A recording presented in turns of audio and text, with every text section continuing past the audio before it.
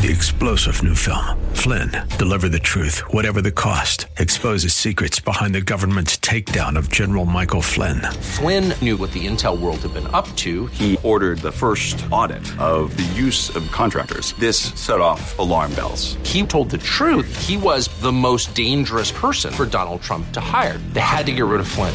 Flynn, deliver the truth, whatever the cost. Available now. Watch it today. Go to salemnow.com. salemnow.com. Together to three. The following program is sponsored by the National Prayer Chapel.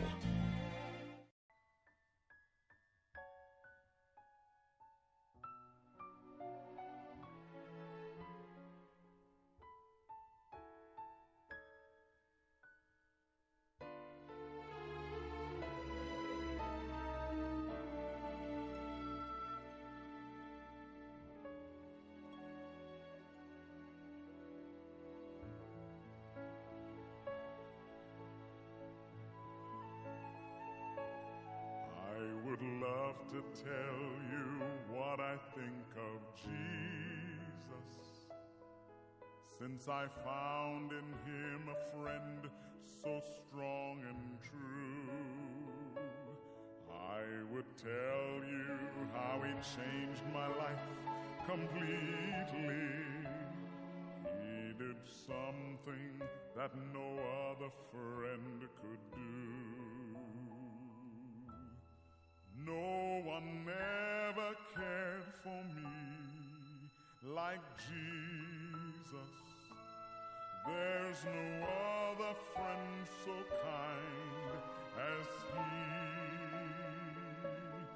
No one else could take the sin and darkness from me.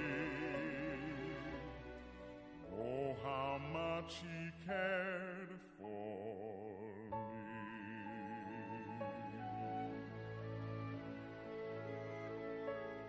All my life was full of sin when Jesus found me. All my heart was full of misery and woe. Jesus placed his strong and loving arms around me, and he led me in the way I ought to go. No one ever cared for me like Jesus. There's no other friend so strong as he. No one else could take the sin and darkness from me.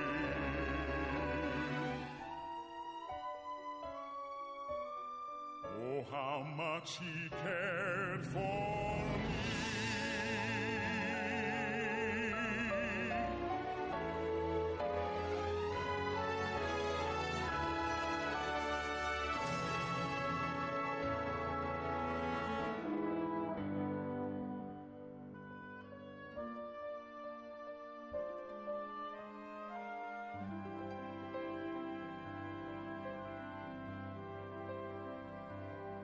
Every day he comes to me with new assurance. More and more I understand his words of love. But I'll never know just why he came to save me, till someday I see his blessed face above.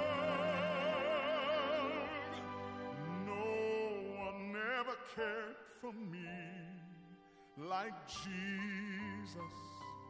There's no other friend so kind as he. No one else could take the sin and darkness from me.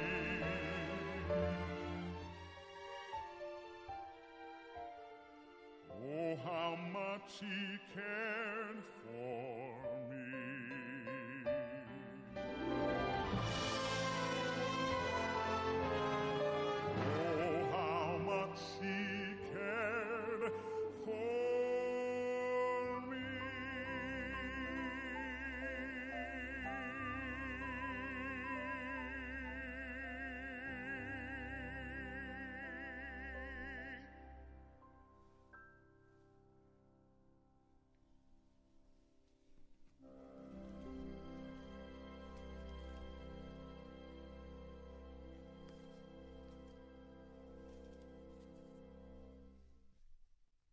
Welcome to Pilgrim's Progress.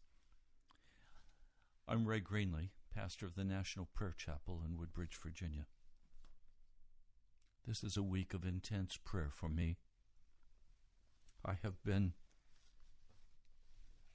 much of the night before the Lord, crying out to Him. I've been trembling in fear before Him. I feel today like I want to just put my hand over my mouth and not say anything. That's hard to do on the radio. I feel that way because I see how easy it is for a man to thrust himself, or a woman to thrust herself out into the world and the activities and the ideas,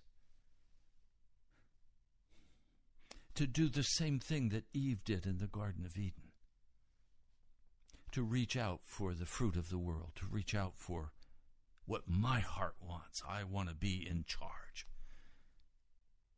Oh, God, forgive us. We've come to a place where we must have a change in America. America is dying. Seattle, LA, Miami, Fort Lauderdale, Chicago, Washington, D.C. Our great cities are filled with filth, ungodliness, unholiness. Men in power, in suits, thrusting themselves out, and you know the drill. The lying, the cheating, the flesh. It makes me be terrified before God. But I have good news for you today. Jesus prayed for you and for me. The disciples are very upset.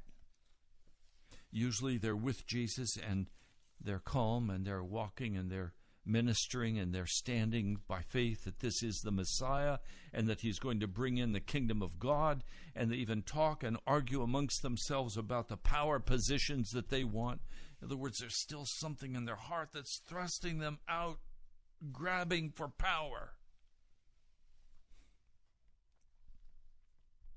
Something has to happen in the lives of these disciples that will utterly and totally change them. May I say this to you? Something must happen in your life and in my life that will utterly change us. It's not enough to follow Jesus. It's not enough to be willing to sacrifice for His kingdom.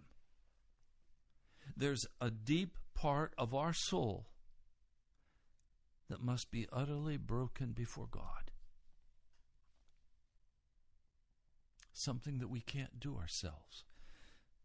But we can be aware of the desperate need, and we can present ourselves before God and ask Him to break this stronghold of pride and arrogance before Him. To ask Him to humble our hearts, to take our pride. And now the disciples are getting ready to go through one of the most traumatic things that could have ever happened to them. So utterly devastating, so utterly breaking of their pride, that they will never again be the same men and women. Yes, I'm including women, Mary and Martha, Mary the mother of Jesus. All of them have to go through this utter breaking if they're going to be of any use to the kingdom of God. Now please, the cry of my heart is that I could be of use to God. But a man or woman cannot be any use to God if they're walking in pride. They can be oh so devout and oh so religious, and so they can be a bishop, they can be a pastor, they can be a rector, they can be somebody. It won't amount to a thing in the kingdom of heaven unless they've been utterly broken of their pride, of their judgments, of their anger, of their bitterness.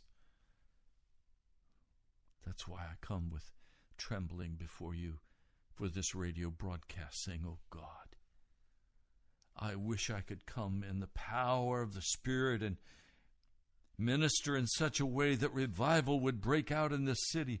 I can't do that. That has to be done by the Holy Spirit. It has to be done by Jesus. So I present myself before him, and I did through the early hours of the morning. I presented myself before him for utter breaking, for being humbled.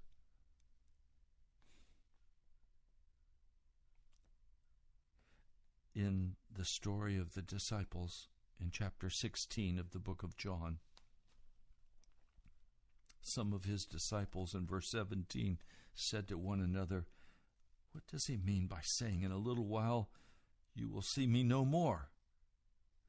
And then after a little while, you will see me. This was very disturbing because for 3.5 years they had given up their companies, their businesses. They'd given up everything and they had followed Jesus. Dusty roads, Samaritan villages, Jerusalem where they're threatened to be killed. Hungry, thirsty. Walking the dusty roads of Israel and of Samaria, of Judea. Now, as they walked, Jesus answered, in a little while, you will see me no more, because I'm going to the Father. They kept asking, what does he mean by a little while? We don't know what he's saying. You understand, their lives hang on what he's saying. Their future hangs on what he's saying. Did you know this? Your future hangs on what Jesus is saying about you. Your whole future is hanging on what Jesus is saying about you. Do you know what he's saying?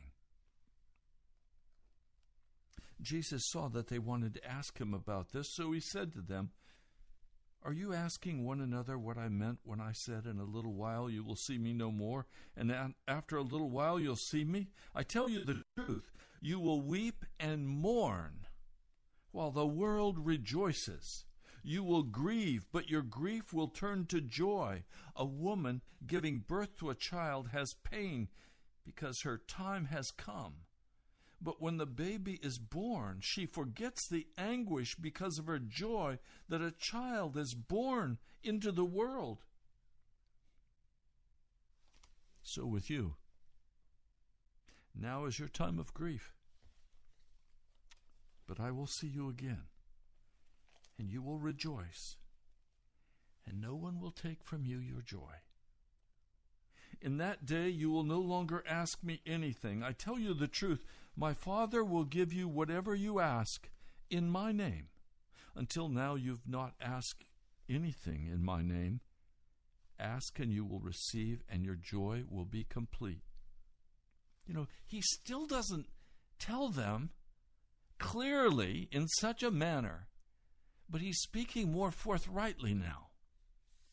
He goes on, though I've been speaking figuratively, he's been speaking about a vine and the branches bearing much fruit, and the Father pruning them, and they don't understand all of this. It troubles their hearts. It troubles my heart too. I've been living in chapters 15 and 16 and 17 all week and all last week. I can't get away from it. My heart's very troubled because I recognize there has to come this time of grieving, time of breaking. He says, though I've been speaking figuratively, a time is coming when I will no longer use this kind of language, but will tell you plainly about my Father. In that day you will ask in my name. I am not saying that I will ask the Father on your behalf. No, the Father himself loves you because you have loved me and have believed that I came from God. I came from the Father. I entered the world. Now I am leaving the world and going back to the Father.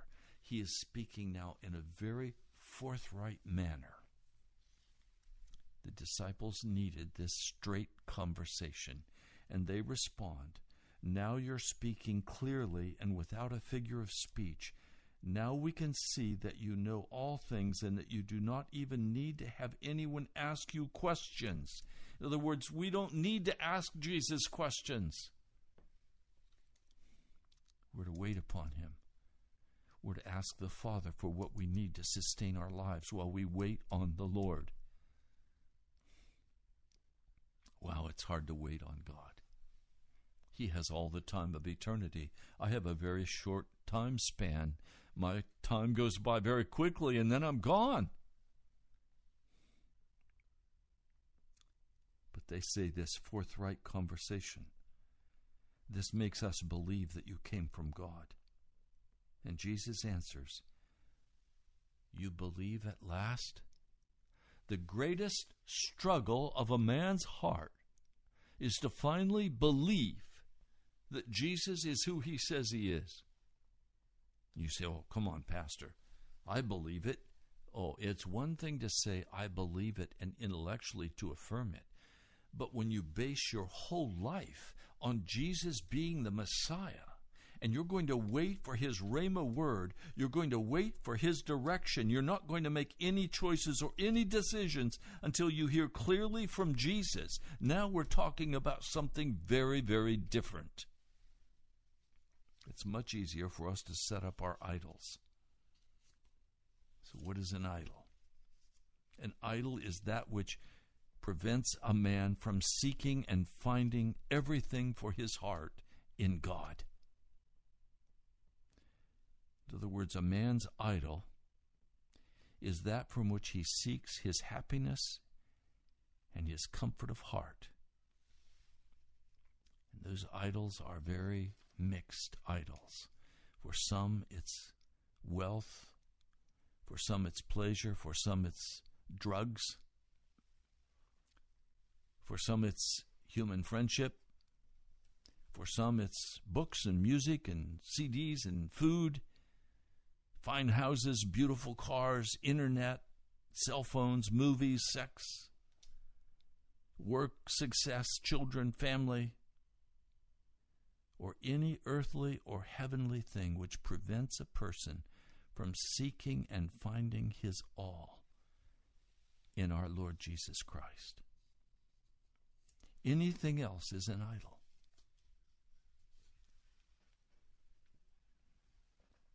Do you recognize any idols in your heart?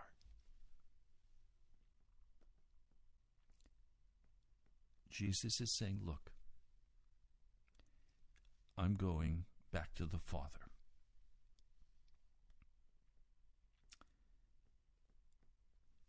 I'm going back to the Father.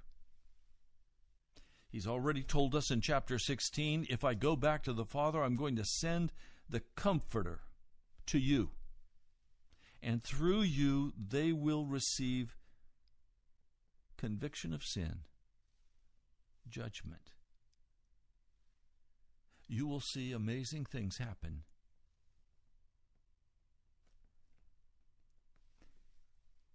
He said, I've told you these things so that in me you may have peace. In this world you will have trouble. But take heart, I have overcome the world. And we find in Hebrews, the 12th chapter, Jesus said, take everything of trouble and receive it as discipline from the Father. Receive trouble as discipline to train you in righteousness.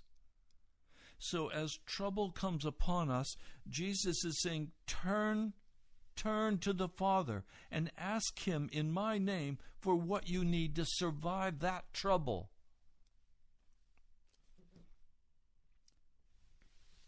Now, this is the last week of Jesus' life on the earth. This is the Passion Week. And I pray that during this week, you will come to terms with the grief of Jesus' crucifixion. And I pray that you will come to the grief of Jesus' persecution and crucifixion by letting your own heart be crucified by Christ.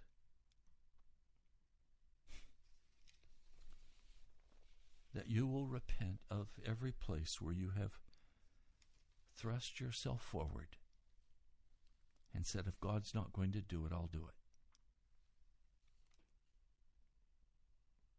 I pray that this week will be very significant in your life. There are decisions that you need to make.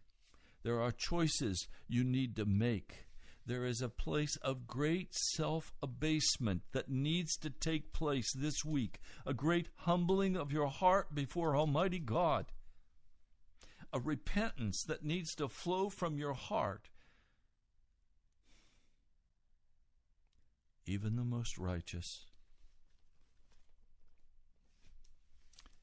needs to allow the repentance to flow from your heart. There was a time when I said, I've repented. What do I have to repent for? And then God began to show me what I need to repent for. And I was utterly broken before Him.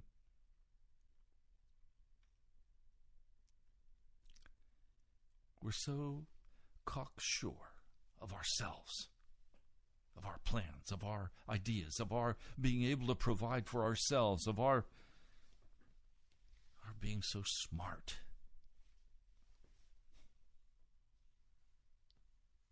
I confess before you today, I am aware of my stupidity, of my lack of knowledge, of my utter lack of wisdom, and I have asked the Lord if He would give me wisdom. And I have given up putting myself forward as anything I'm not. I'm nothing. Jesus is everything.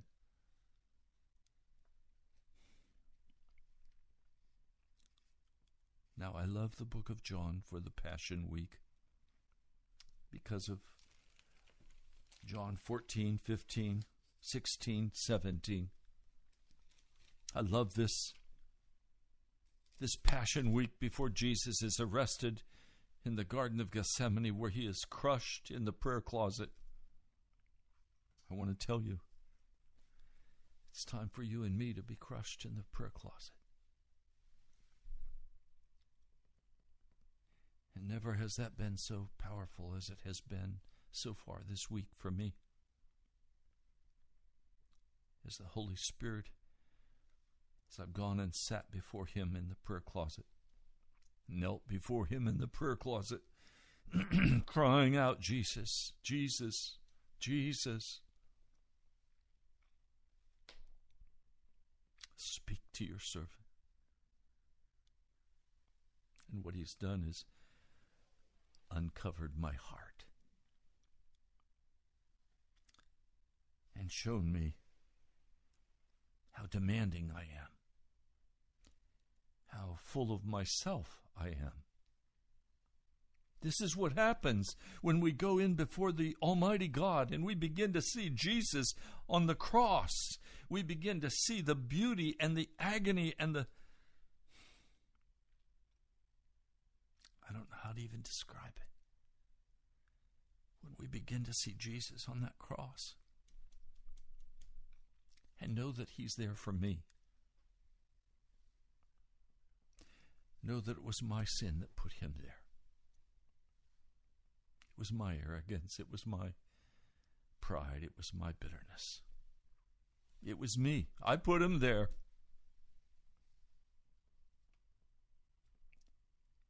And he begins to humble your heart in that prayer closet. I am so grateful today that there was a resurrection. Oh, without the resurrection, we would have nothing.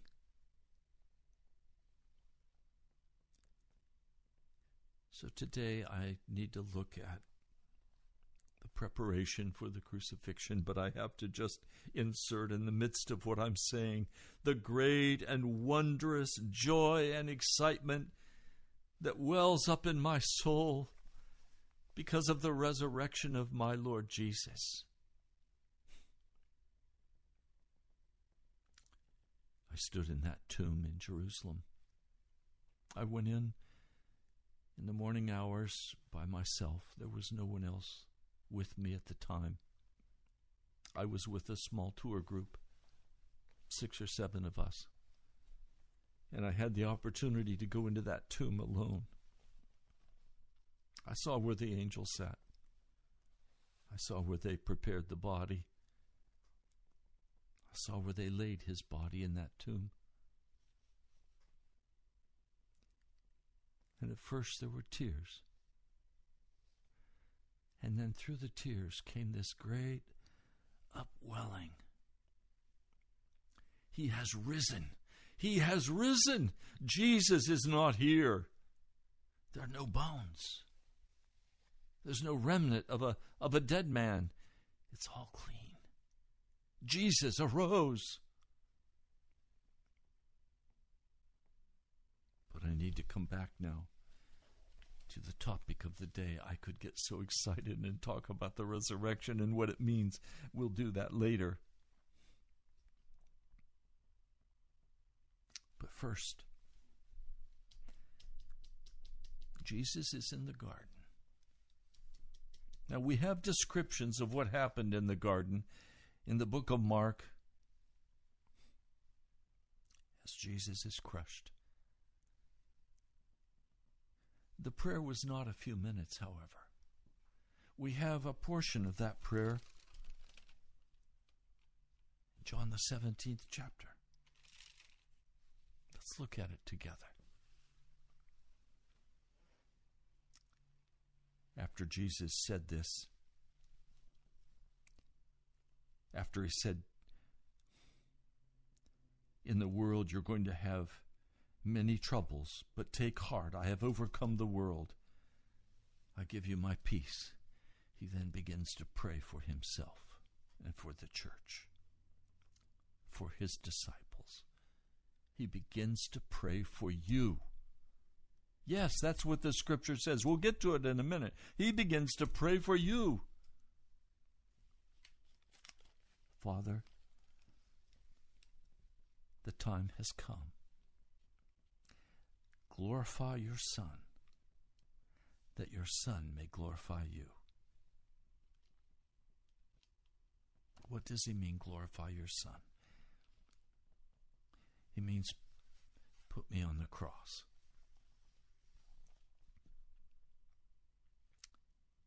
And I will glorify you.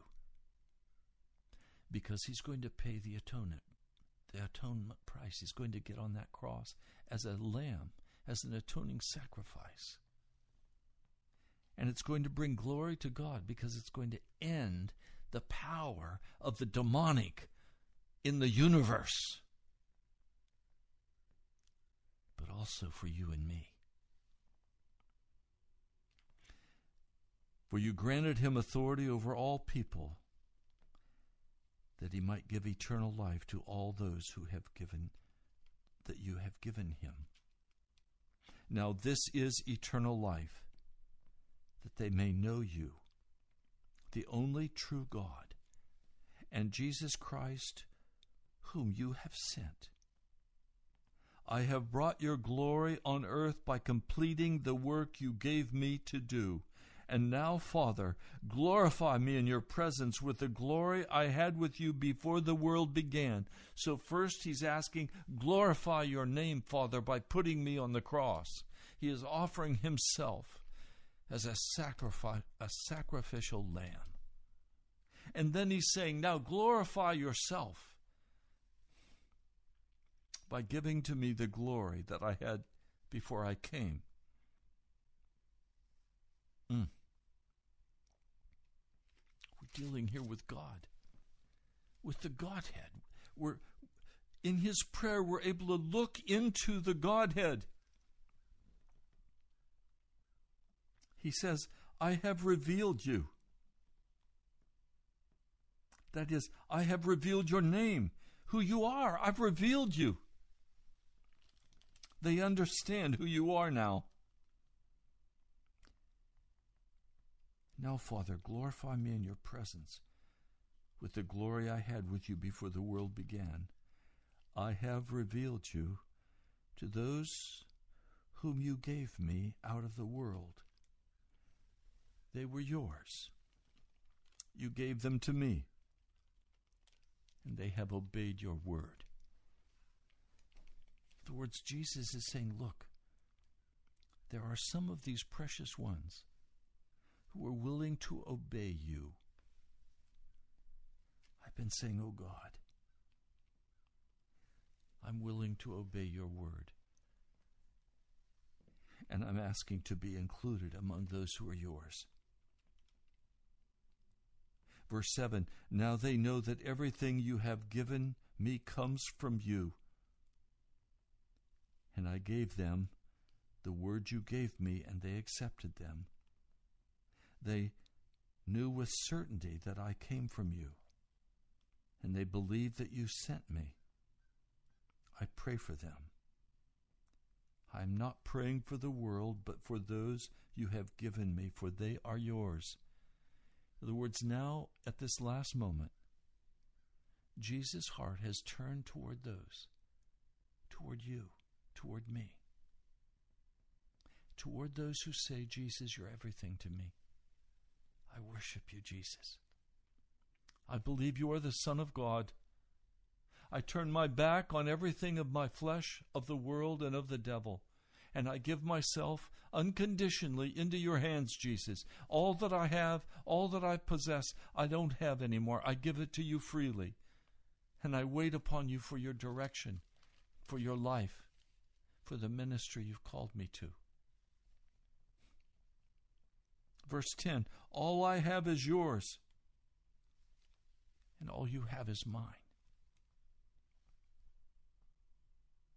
I want to be very bold. All that I have belongs to Jesus, and all that belongs to Jesus is mine. That's a terrifying statement. I'm going to show you where he says that. And the glory has come to me through them. I will remain in the world no longer, but they are still in the world, and I am coming to you. In other words, I'm separating myself from them. I'm coming back to you, Father.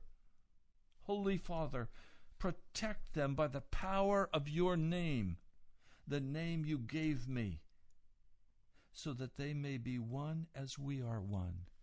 Protect them by the name of Jesus. There is no other name by which man can be saved, save the name of Jesus. He is the only way into heaven. Yes, all paths lead to the same place. They all lead to the judgment bar of God. But it is only the name of Jesus by which we are saved. Verse 12, while I was with them, I protected them, and I kept them safe by that name you gave me, Jesus. Jesus. None has been lost except the one doomed to destruction, so that Scripture would be fulfilled. Speaking of Judas. Now listen. I am coming to you now, but I say these things while I am still in the world, so that they may have the full measure of my joy within them. I have given them your word, and the world has hated them, for they are not of the world any more than I am of the world. In China today, the Chinese government will pay the equivalent of $1,500 to anyone who will report on a house church in their neighborhood, and the pastor can be captured and the church destroyed. $1,500. That's a huge amount of money. It's an amazing amount of money in China. The world hates a Christian. My prayer is not that you take them out of the world, but that you protect them from the evil one. They are even as I am not of it. Now, please, tell me that you can walk in your sin and be a part of the world and still walk in Jesus. You cannot. He's saying they are not of the world. In other words, they are not of rebellion. They are not of uncleanness. They are not of sin. Even as I am not of the world. Jesus was without sin. And so he says, Hagios, make them holy. Make them holy. Hagiadzo, set apart these precious people for a very special purpose. Make them holy, O Father. This was the cry of Jesus for the church. Sanctify them by the truth. Your word is truth. Sanctify them by your word. As you sent me into the world, I've sent them into the world.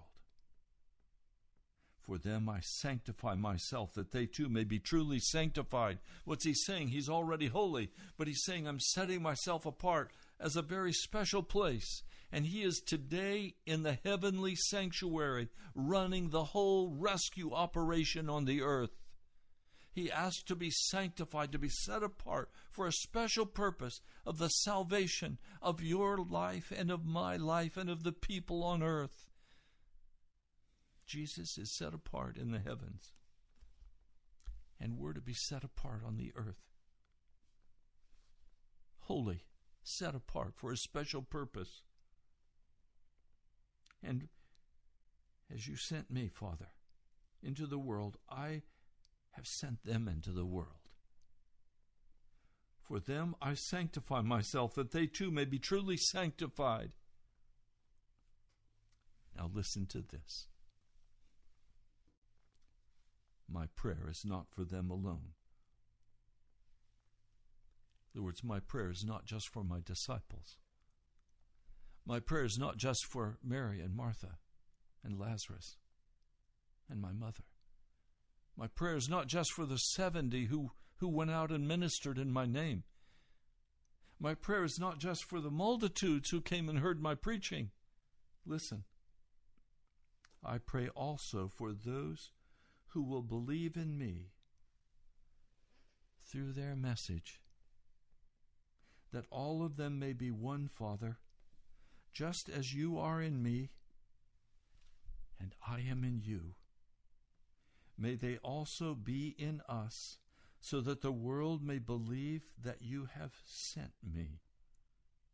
I have given them the glory that you gave me, that they may be one as we are one, I in them and you in me. May they be brought to complete unity, to let the world know that you sent me and have loved them even as you have loved me. Can you wrap your mind around this incredible truth? This changes everything. This clarifies once and for all. Jesus is saying this to God the Father. He's saying this in the Garden of Gethsemane. These are the last words of Jesus before he goes on and is crucified. He's saying, I am setting myself apart for eternity to be with my people. those who believe in me. But he's going even further. He is praying for you and for me. Jesus is praying for you.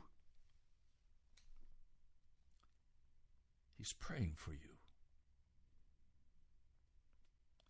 because you have believed the message that you have heard of the gospel of Jesus Christ. He is sanctifying you if you will believe in him and not believe the great delusion that Satan has sent upon the world that the sinning Christian can be saved. The sinning Christian cannot be saved. The one who turns deliberately to the powers of darkness will not be saved. He's saying, I pray for those who will believe in me. That is, I pray for those who believe, that is, who will be connected with me, who will become one with me, who will cut all ties to the world, the flesh, and the devil, who will not love the things of darkness, who will allow me to purify and cleanse and make holy. He's saying, I pray for those who will believe in me through their message. I have believed in Jesus through the message written in the Scriptures. I have believed in Jesus through the message of those he sent into the world, that all of them may be one, Father, just as you are in me. He's saying, look, I want my people to be in me, even as I am in you. May they be in us. So he's not saying, Father, let me have these people in me. He's saying, let me have them in me as you are in me and I am in you, but also let them be in you, Father. This is beyond my understanding. That's why I want to put my hand over my mouth and not speak. This is such glorious, incredible. All I can do is weep before him. All I can do is tremble in fear before him and say, Jesus, sanctify me through and through. As it says in Thessalonians, Lord, sanctify me through and through for your purpose, for the work of the gospel in the world.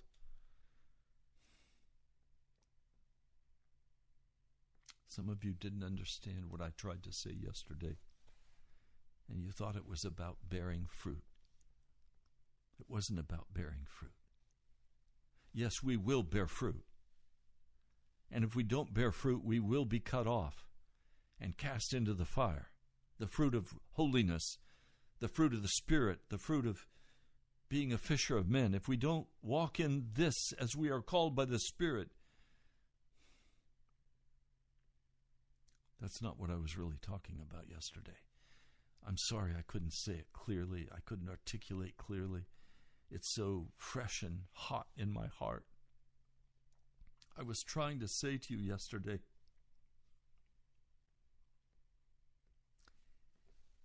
we must enter so humbly into the presence of God. And we must receive with such humility the bread and the wine. We must recognize the wickedness of our hearts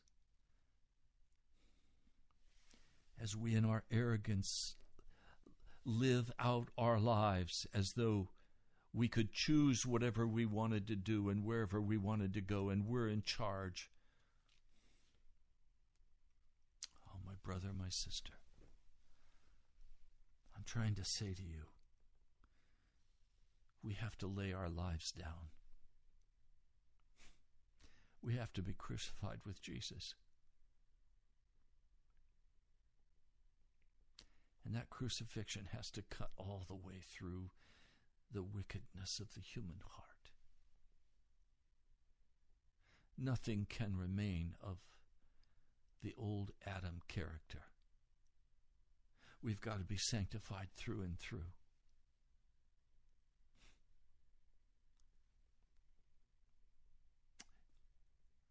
That all of them may be one, Father, just as you are in me and I am in you. May they also be in us, so that the world may believe that you've sent me. A man is absolutely transformed and changed by the gospel of Jesus Christ.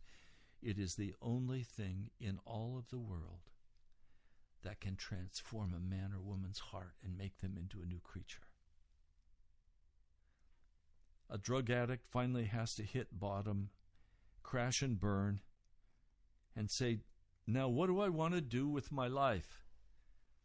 And some say, I want to end it, and they commit suicide. It's not my life. It's not my choice. My life belongs to Almighty God. And it's only in Jesus that a man's heart can be broken of the wickedness of this world and come to terms with what it would mean to be in Jesus and let Jesus be in me, let alone let me be in the Father as the Father's in Jesus. I mean, this is beyond my understanding. I can't wrap my mind around it. I'm crying out to God over this.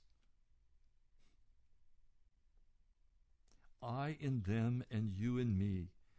May they be brought to complete unity to let the world know that you sent me and have loved them even as you have loved me.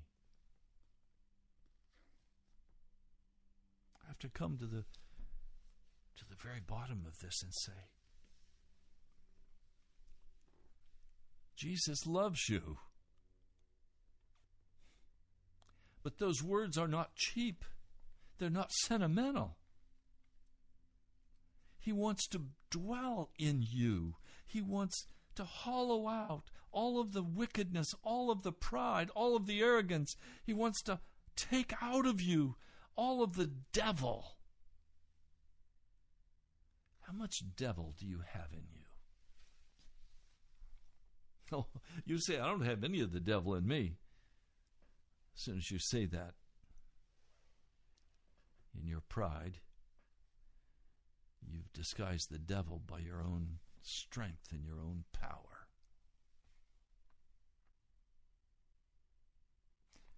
Many of you listening are still living as normal human beings in the American culture, spending your time and your money and your energy however you choose, pleasuring yourself with the sports and with every kind of wickedness. And you say, come on, Pastor, what's wrong? What's wrong with that? If you have to ask that question, you are far from Jesus.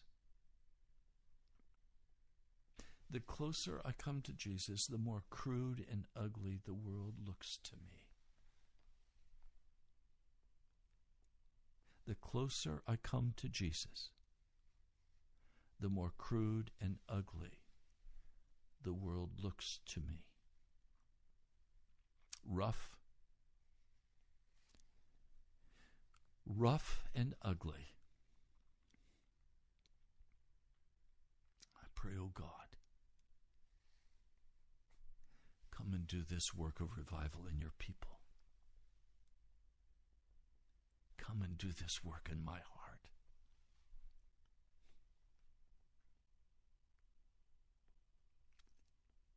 The cry of Jesus from the cross is a cry of love.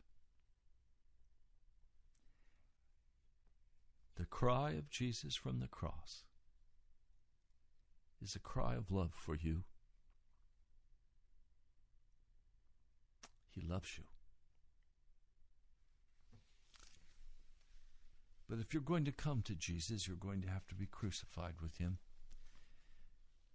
Many of you will show up in church this Sunday like an Easter lily. It'll be the one time you go, maybe twice a year, maybe you're a poinsettia. You go at Christmas time. That's not what it's about. It's not about listening to the radio and letting that be your church. It's not about watching the television or the videos and that being your church. The church is a body of people loved by Jesus who've come together to surrender their hearts and their lives, to say, I must be a part of the body of Jesus Christ. He must be in me and I must be in him. Well, we're out of time for today on this broadcast. We'll be back tomorrow, where I'm going to take this further. I do want to tell you how much I appreciate those of you who write to me. You can write to me at the National Prayer Chapel, Post Office Box 2346, Woodbridge, Virginia, 22195. Again, it's the National Prayer Chapel, Post Office Box 2346, Woodbridge, Virginia, 22195. And I encourage you to go to our webpage. This broadcast will be up. You can go to YouTube. You can go to the video page for National Prayer Chapel or Pastor Ray Greenley. You can also go to our webpage, nationalprayerchapel.com, and there you'll find a huge archive. And today's broadcast will be up tonight. I also encourage you to go online and donate. You can donate with PayPal online. Just click the donate button. Today was a very difficult message for me, because I recognize how serious this is, and I tremble before God. Lord Jesus, I pray for each person who has listened today. I pray that they will make the decision to be totally given over to you, not to be halfway, not to be fence walkers, but to come clearly into the kingdom of heaven and let you sanctify them wholly through and through. By a work of grace and a work of faith, would you cleanse and purify your people and prepare us and break us and equip us to do the work of ministry. Lord, we love you and we trust you. I put these precious ones in your hands and I thank you for them. I thank you for their encouragement to me and their love for me. Lord, I ask you to prompt them to pray for me and for this broadcast. Thank you, Jesus. I pray in your name. Amen. Well, you've been listening to Pilgrim's Progress. I'm Pastor Ray Greenley from the National Prayer Chapel. If you'd like to come Sunday, you're welcome. We are a house church, and it is intense. 703-489-1785 is the number to call for directions. 703-489-1785. If I don't answer, leave a message. I'll call you back. God bless you, my brother, my sister. I love you in Jesus. I'll talk to you soon. With great joy, now unto him who is able to keep you from falling and to present you blameless before the presence of his glory with great joy, with great joy, to the only God our Savior, through Jesus Christ our Lord. 3-star General Michael J. Flynn, head of the Pentagon Intelligence Agency, knew all the government's dirty secrets. He was one of the most respected generals in the military. Flynn knew what the intel world had been up to. He understood its funding. He ordered the first audit of the use of contractors. This set off alarm bells. The explosive new documentary, Flynn, Deliver the Truth, Whatever the Cost, uncovers the facts behind this scandal. Flynn told the truth. He was the most dangerous person for Donald Trump to hire. I find out the worst enemy that I'm going to face in my life is right here in America. They took my assessment and they wanted me to change it. And I was like, I'm not changing it. They had to get rid of Flynn. with in-depth interviews, archival footage, and never-before-seen personal records of the man behind the headlines. I just felt like I was drowning. Flynn, deliver the truth, whatever the cost. Available now. Watch it today. Go to salemnow.com. salemnow.com.